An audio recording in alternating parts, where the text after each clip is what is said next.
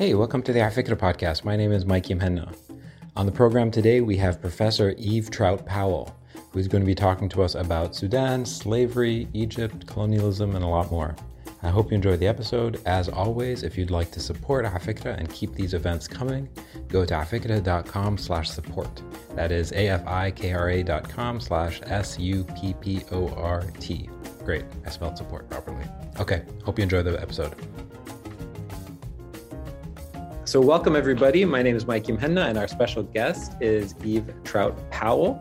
She teaches history of the modern Middle East and the history of slavery in the Nile Valley and the Ottoman Empire. As a cultural historian, Eve emphasizes the exploration of literature and film in her courses. She's the author of A Different Shade of Colonialism, Egypt, Great Britain, and the Mastery of the Sudan, which came out in 2003 from University of California Press, and the co-editor with John Hunwick of the African Diaspora in the Mediterranean Lands of Islam, which came out, Princeton series on the Middle East, and Marcus Weiner Press in 2002. And her most recent book is Tell This in My Memory, Stories of Enslavement in Egypt, Sudan, and the Late Ottoman Empire, which came out on Stanford University Press in 2012. Eve, welcome to Afikra. Thank you so much, Mikey. It's so nice to be here. Thanks, everyone, for coming. This is an honor, and I told you this the first time we met, that I've been really, really looking forward to having you on the series for quite some time, so I'm excited about it. Let me ask you a basic question. How many people who take your classes know anything about slavery in Sudan before taking your class? I would say some of the Sudanese students I've had as undergrads have known, and also graduate students. I have an Afro-Turkish graduate student who's taught me a lot about slavery in the Middle East and the Ottoman Empire. And but I would say that these are a minority, and that most undergrads don't know much about it. Grad students know because they come to work with me about things like this. Yeah. But most don't. Yeah. The reason why I ask is because when I was 18, I probably didn't know much about it. I probably had a hint, but I probably didn't know much. And so the reason why I'm asking that is I'm curious how much you knew, and why did you start studying this? I didn't know anything about it. I had no idea. I mean, as an American who did not major in Middle East studies in college, I had no idea. When I was accepted as a presidential fellow, I think I was in the first round of the American University in Cairo's presidential fellows. This is back in 1983.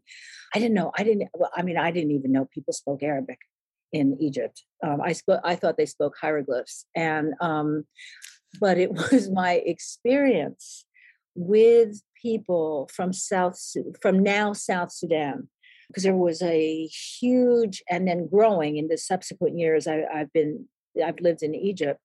It was from walking down the streets with friends who were Dinka, and hearing the epithet of Abid hurled at them and not knowing what it was. That's how I came into some knowledge of it. But it's not an easy thing for people to talk about at all. So that's why I wanted to study it.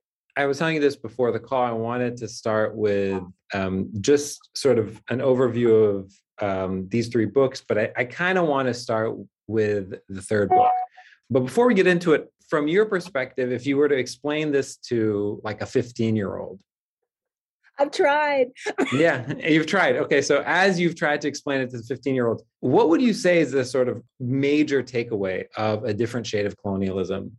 I would guess two things. The first being, let's say you are a 15-year-old who is is African descended or is friends with someone who is. Let's say you have experienced or are wondering about racism, and the racism in your culture is only represented through, the legacy of slavery, the Atlantic slave trade in the United States. So one of the things that I would say to this curious 15-year-old is that where there is slavery, there is a legacy, and that legacy is usually a racist legacy. The people who are descended from those who are enslaved or look like they were walk into these walls of insult, disrespect, and the erasure of their history. The second thing that I would say is that racism is expressed in many languages, and it's not only an American thing. And you have to kind of learn to respect the different ways in which racism manifests itself. And when you know that, you check your own racism at the door. The more you learn about it, hopefully, the more you check yourself. So, in what way, let me ask you the question, in what way is the colonialism or the racism or the slave trade in Egypt and Sudan different than the sort of imagined sense of racism or the Atlantic slave trade or slavery in other places in the Ottoman Empire? It's different because people are so careful about how they look at it. In Egypt, at least in Egypt of 1992, when I was there researching for my dissertation, or in 1997, when I went back to turn my dissertation into this book, the people who talked about racism were Sudanese. But Sudanese, not necessarily from Khartoum, certainly not wealthy exiles who were in Egypt, but people whose status turned them into refugees because of the civil wars in Sudan. And these were usually poorer people, but with this status of refugee, they lost a lot of rights, and they were hearing a lot of terminology that sounded to me a lot like racism. But as I was researching this book, I was kind of under the impression that anybody you talked to in Egypt who seemed to be, darker skinned, it was my American perception that they would automatically assume that they had experienced racism. And I was totally wrong. I received a great deal of help, a great deal of support and friendship from the brother-in-law of Sadiq al-Mahdi, who and his whole family, and they were in Cairo at the time. And he didn't feel like he was being treated in any kind of racist way, and corrected me and said, little American girl. I mean, he wasn't rude, but he was like, you need to get more delicate about this. When I was in the National Theater Archive, looking at the plays of Naguib Rihani, and then I'm forgetting his name, the one who was in blackface, who was the comedian. But this was a lot of kind of vaudeville, and there was a lot of blackface and a lot. Ali Al-Qassar, thank you so much. People, there was a lot of underemployment, a lot of actors unemployed actors. And when they saw me reading these transcripts and I wasn't laughing, they were like, you should be howling with laughter right now. So they would read them out loud and they would be laughing. Then I would laugh because they were laughing, and it was funny. But then I was a fellow at the American Research Center in Egypt, and there were a lot of people from Aswan who worked at RC, and I thought I would show them the plays too to see if they thought it was funny, and they were like, "This is not funny, this is an insult to us. This is not funny." And then my younger son was very little; he was 3 years old. We would sit with this wonderful. This was later.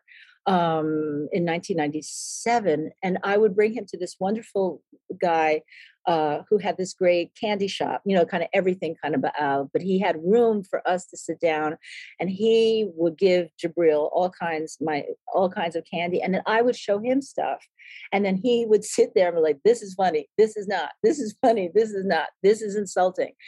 So I think that what's different is the just how you situate yourself inside legacies of slavery or nationalism, and that's something that is not nearly as discussed in the United States. Not nearly. Yeah. Okay, I'm going to jump into the most recent book, the 2012 book, Tell This in My Memory. This book is structured in a really is very, very differently. It's focused on the stories and sort of first person accounts as much as possible. Tell me why this was an important approach to writing this book and why you sort of revisited the subject in this way. I did it this way because I got really interested in slave narratives especially from the American South. And people kept saying in Middle East studies, well, we don't have slave narratives. There are no slave narratives. And I was like, And so that was one question. And then the other question was actually, this book started with Saint Josephine Bakhita. It started with her. I was introduced to her image, through Catholic Sudanese refugees. And in Cairo, at the time I was researching this, but I had noticed her before. She was beatified in 2000. 2000. She was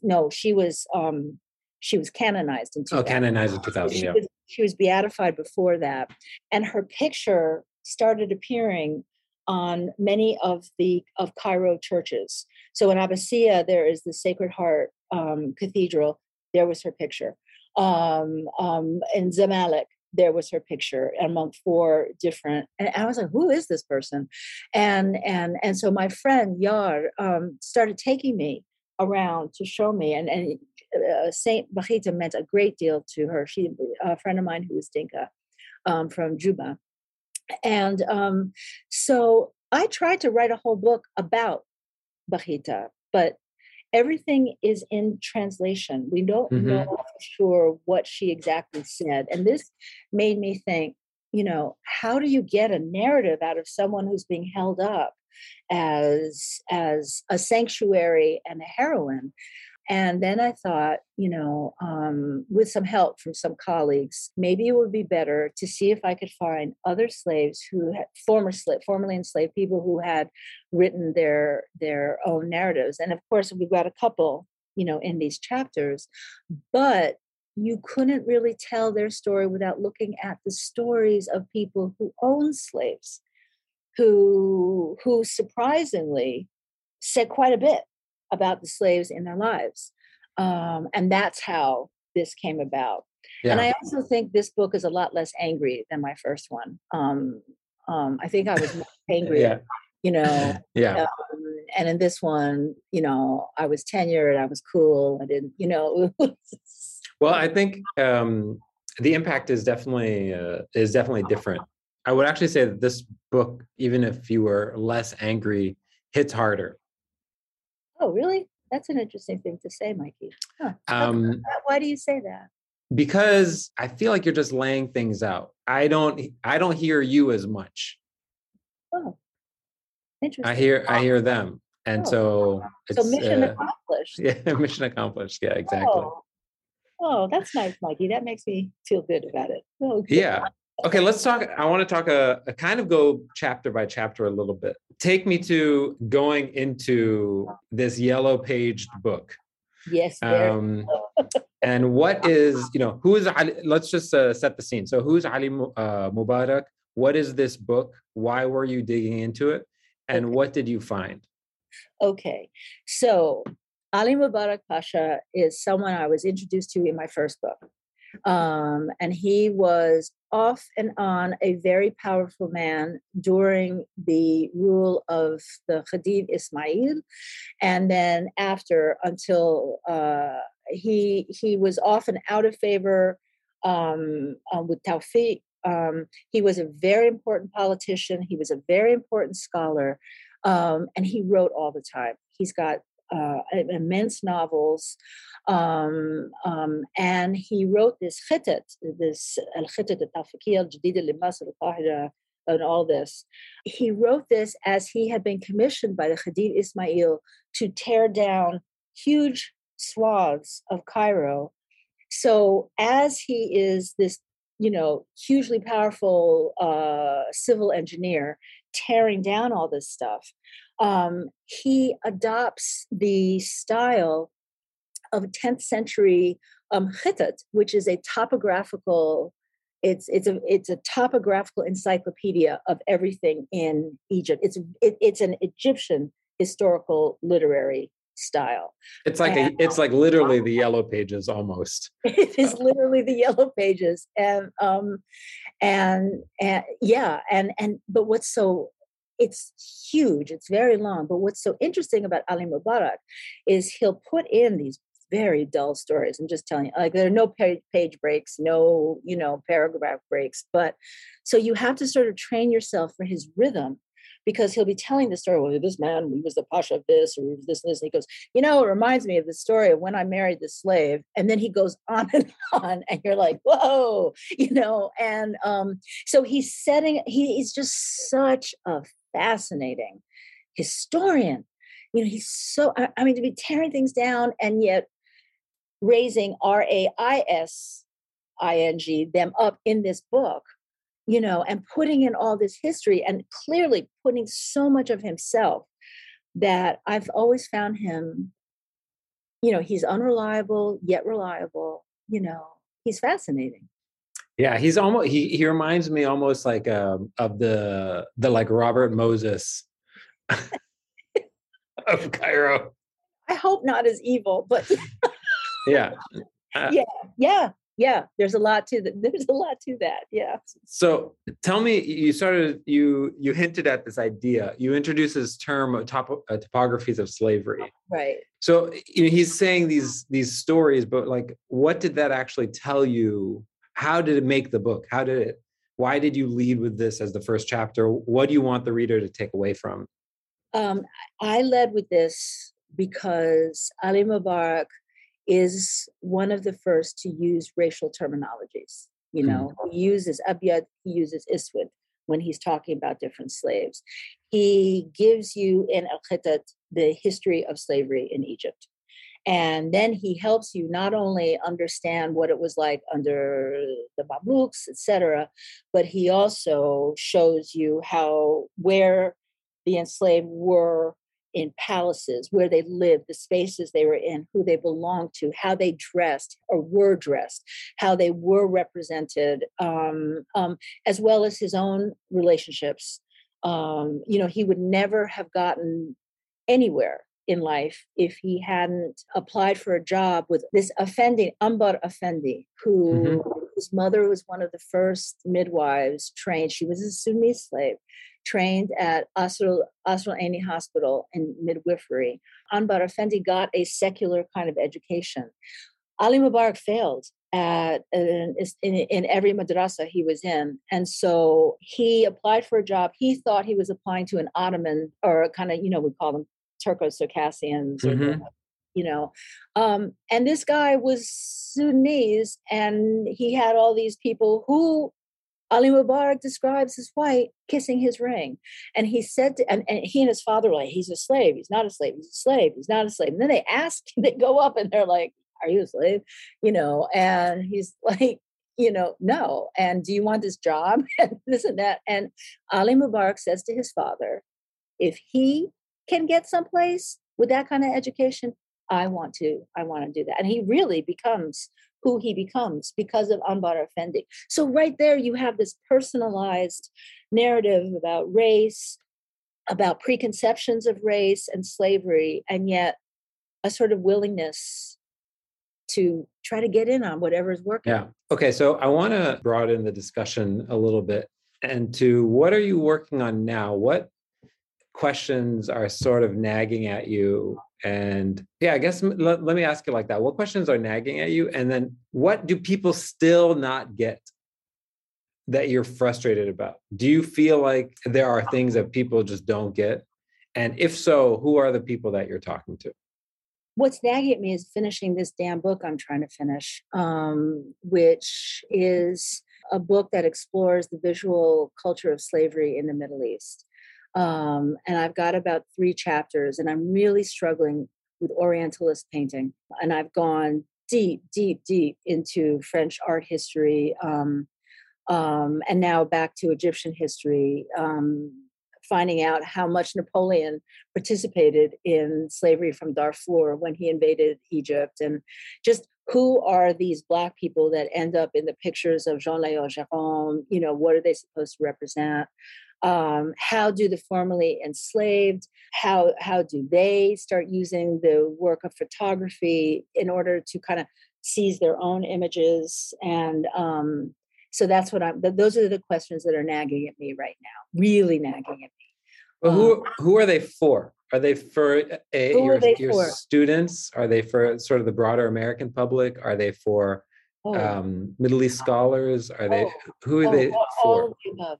All of the above. Really? I'm always is that yeah. Is that possible? What are you trying to say, Mikey? No, I wonder. I mean, like I've never written one of these books, but I feel like I would imagine that in your mind's eye as you're writing it, you're thinking of a specific audience who you're hoping to reach. I'm okay. Well, definitely a Middle East studies audience. Mm-hmm. Definitely an African studies audience. Definitely a cultural studies audience. Definitely an Africana studies audience, because I'm in two departments. I'm in history and Africana, and I've learned so much from my experience in Africana. Definitely for my students, probably my graduate students, because they're the hardest readers I've ever had. And I would really love my sons to read this book. We can arrange that. Okay, I'd like you to read this book too. I will. Okay, I want to move to quick Q&A because we're going to get a bunch of questions in the chat. So let's go to the quick Q&A. First of all, no judgment. What are you reading or watching right now? Okay, I'm reading a translated novel from Émile Zola, who's a very important part of the visual culture in France during the height of Orientalism. So I'm reading that. I've been reading a lot of Zola. I've been reading a lot of 19th century French folks. And I'm watching Bottom Feeding all the way. Okay, I'm a daily watcher of Judge Mathis and Maury, if I have time. Love those shows. And I'm forcing myself to watch Fauda, the scandalously bad Israeli program, because I want to write something for the Journal of Palestine Studies. I want to write a review article about passing through Arabic and Hebrew in Israel and Palestine. Cool. I can't wait to read it. Okay, who would you love to shadow for a day, past or present? Ali Mubarak Pasha. In the interest of time, I'll just leave it at him. Yeah. Okay. Do you think he was a popular guy? I do. Okay, interesting. I do. He seems like an interesting character too. Yeah. Okay, what do people most misunderstand about your work? I think there's a great misunderstanding in general in Middle East studies about the work that Africana studies does. I think that there is still a very big misunderstanding that someone like me is imposing my sense of race onto the Middle East. And I think there's plenty of examples of racism and discrimination in the Middle East that have nothing to do with where anybody comes from. They're just there. We had an explosion of blackface performance a couple of years ago, especially during, George Floyd, Breonna Taylor. It was just crazy. Sometimes meant to be supportive. So I think that's what's most misunderstood about my work. Yeah. Okay, outside of your profession, whose work do you admire or are inspired by? I am inspired by Dwayne "The Rock" Johnson. I love it. Yeah, this is my favorite answer. We've been doing this, for 3 years, but this is my favorite answer thus far. I love him. Right. Okay, we're going to open up to some questions. We have 2 thus far. Jackie, I'm going to ask you to unmute. Hi, can you hear me all right? I hear you perfectly. Go ahead. Wonderful. Well, thank you both so much, Professor Into Africa, for organizing. I've been thinking a lot about how heavy a word colonialism is and how it's motivated, not only political movements, for example, decolonization, but also people's sense of their own identities in opposition to a binary other. It's a really important term. And I'm wondering, since the publication of your first book, what are some of the strongest reactions that you have heard from other scholars who are working on issues of colonialism in the region, often from different angles, regarding your use of the term in the context of Egypt and Sudan.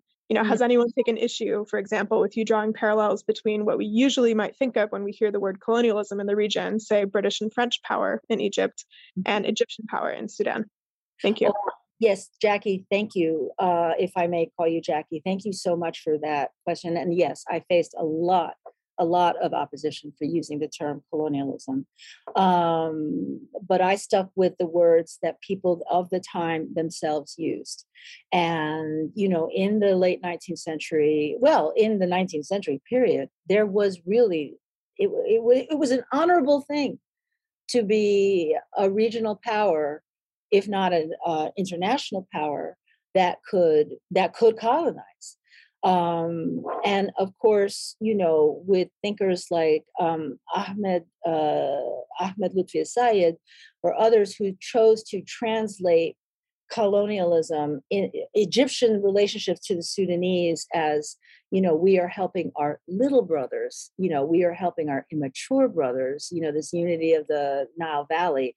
I still think that you can use that term colonialism in a non-European form, because let's face it, even you look at East Asia, you look at Japan and China. I mean, there was colonizing that was not only done by the British and the French.